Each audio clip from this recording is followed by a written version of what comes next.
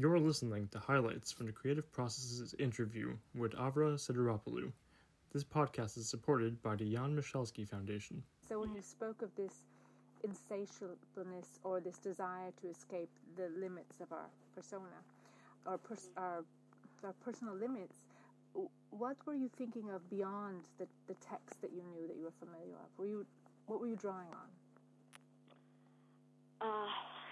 Well, it is a personal thing, obviously. I mean, unless it starts from within you, then you're not going to have the same amount of investment in writing that. So there are moments when I feel I'm suffocating within the limits of those different roles that I have to play, and sometimes I feel like I'm failing them all.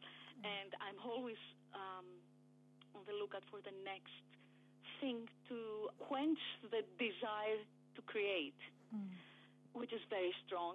And sometimes when I don't feel I can access it, it really hurts. So the parallel path that I can see to Federer's desire for life for me would be the desire to explore new forms in my art as a director and a writer, and to be able to meet different people who are sharing a similar desire and a similar thirst to create and to learn. So, because I think that collaboration is the only way that can help you break out of yourself. You need another person or another initiative and impulse coming from other artists sometimes to make you bolder and freer in your explorations. In my experience, I sometimes feel if you trust the actor in the end will show you the way. Because both with Kate Newth and with Elena Pellone, I felt if they had a question or if they were kind of nervous about something, I soon realized that it's for good reason. They probably know what they're talking about because the actor knows more about, it feels to me, knows the text in a different way, understands text better than directors can understand text. So if you trust the actor, then you only have good things to learn. And I know sometimes we don't, and we are very afraid, and we want to hold on to concept and our vision as directors. But then sometimes that becomes a prison, that becomes stale. When you see your plays performed in these different regions, how does the play change? The audiences are very different, and there's always a sense of how do I make this play speak to this audience. Let's say in Iran, I mean, we had to make major changes in the staging because of the censorship committee. But that's a very kind of specific instance of different culture, the other culture imposing its own rules. But aside from that, it's very interesting to see how the play talks to a different audience. For example, with Phaedra I, it was the world premiere was in London. Let's start from England because London has a kind of sophisticated audience that may be able to see beyond the myth and kind of appreciate the form. And I was interested to see that the story itself was fascinating to the audiences. I mean, they came out of the theater talking about the text, and this is not something that I expected. I would expect that more from a Greek audience because we're all familiar with the story from school. We're taught those plays, and we're kind of text-driven. But I was very happy to see that the play, being based on a Greek tragedy, was actually so interesting to the audience.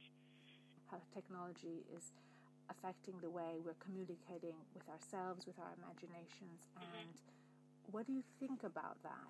We don't have the patience. I mean, a lot of audience members sometimes feel that we don't have the patience to sit through the Japanese No drama, for example, because we are used to such a frenetic rhythm as kind of produced through technology, and we kind of dissociate ourselves from a different appreciation of things. So yes, it does have an effect.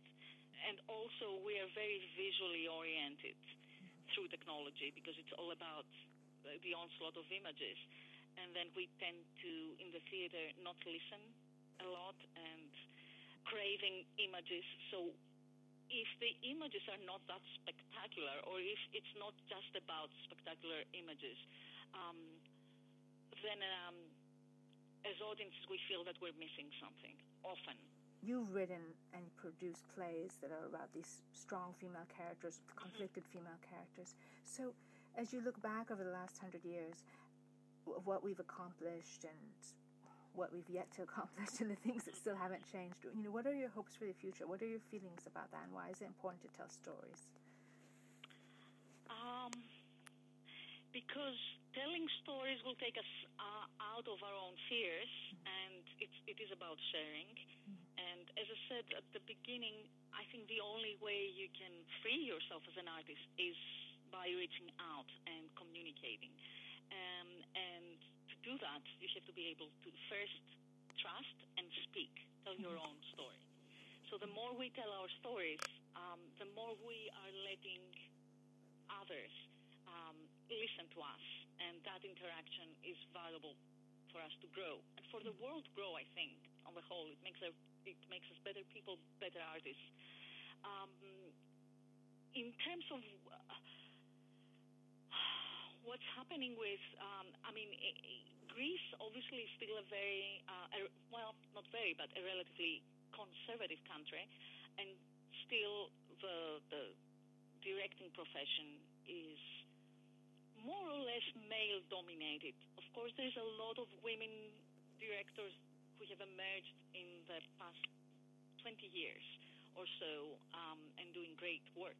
But still, the people who have the money, the big state-subsidized theaters are run by male figures. So I am hoping that in the future there will be more trust gained along the way. And trust comes with being able to, being confident of your own abilities as an artist. So if we start talking more to each other, and if we are more creative and more bold in our choices, then I think that situation will change for the better, I hope. The sexism. How have you dealt with that? What are your ways of moving beyond perceptions? Well, I try not to change who I am, because I've been there. I've been harassed by strong male, powerful people in the academic world, in the artistic world, and harassed is, said in a broader sense, not necessarily not sexually harassed, but knowing that I was being viewed as a woman artist, not as a good artist. So that, or a woman academic, meaning the expectations were of a certain kind. I experienced that in the academic world, which I feel is even worse than the theater world. Where, Oh yes, absolutely. I've seen many women trying to emulate this male model while they themselves are women. I think I'm not going to. I'm happy with who I am, and I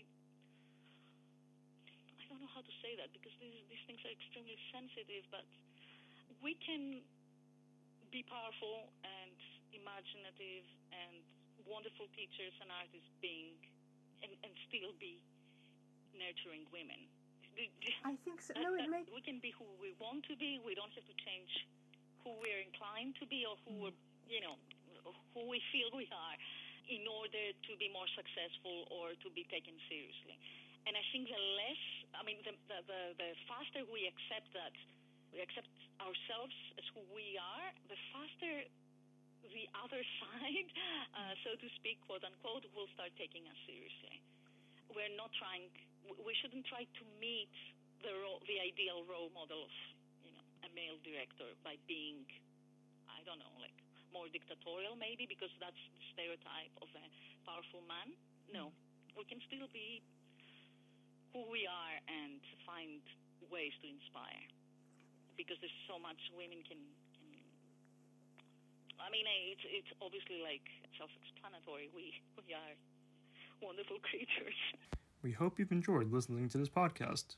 To listen to the latest episodes or learn more about participating in exhibitions or interviews, click on subscribe. Thank you for listening.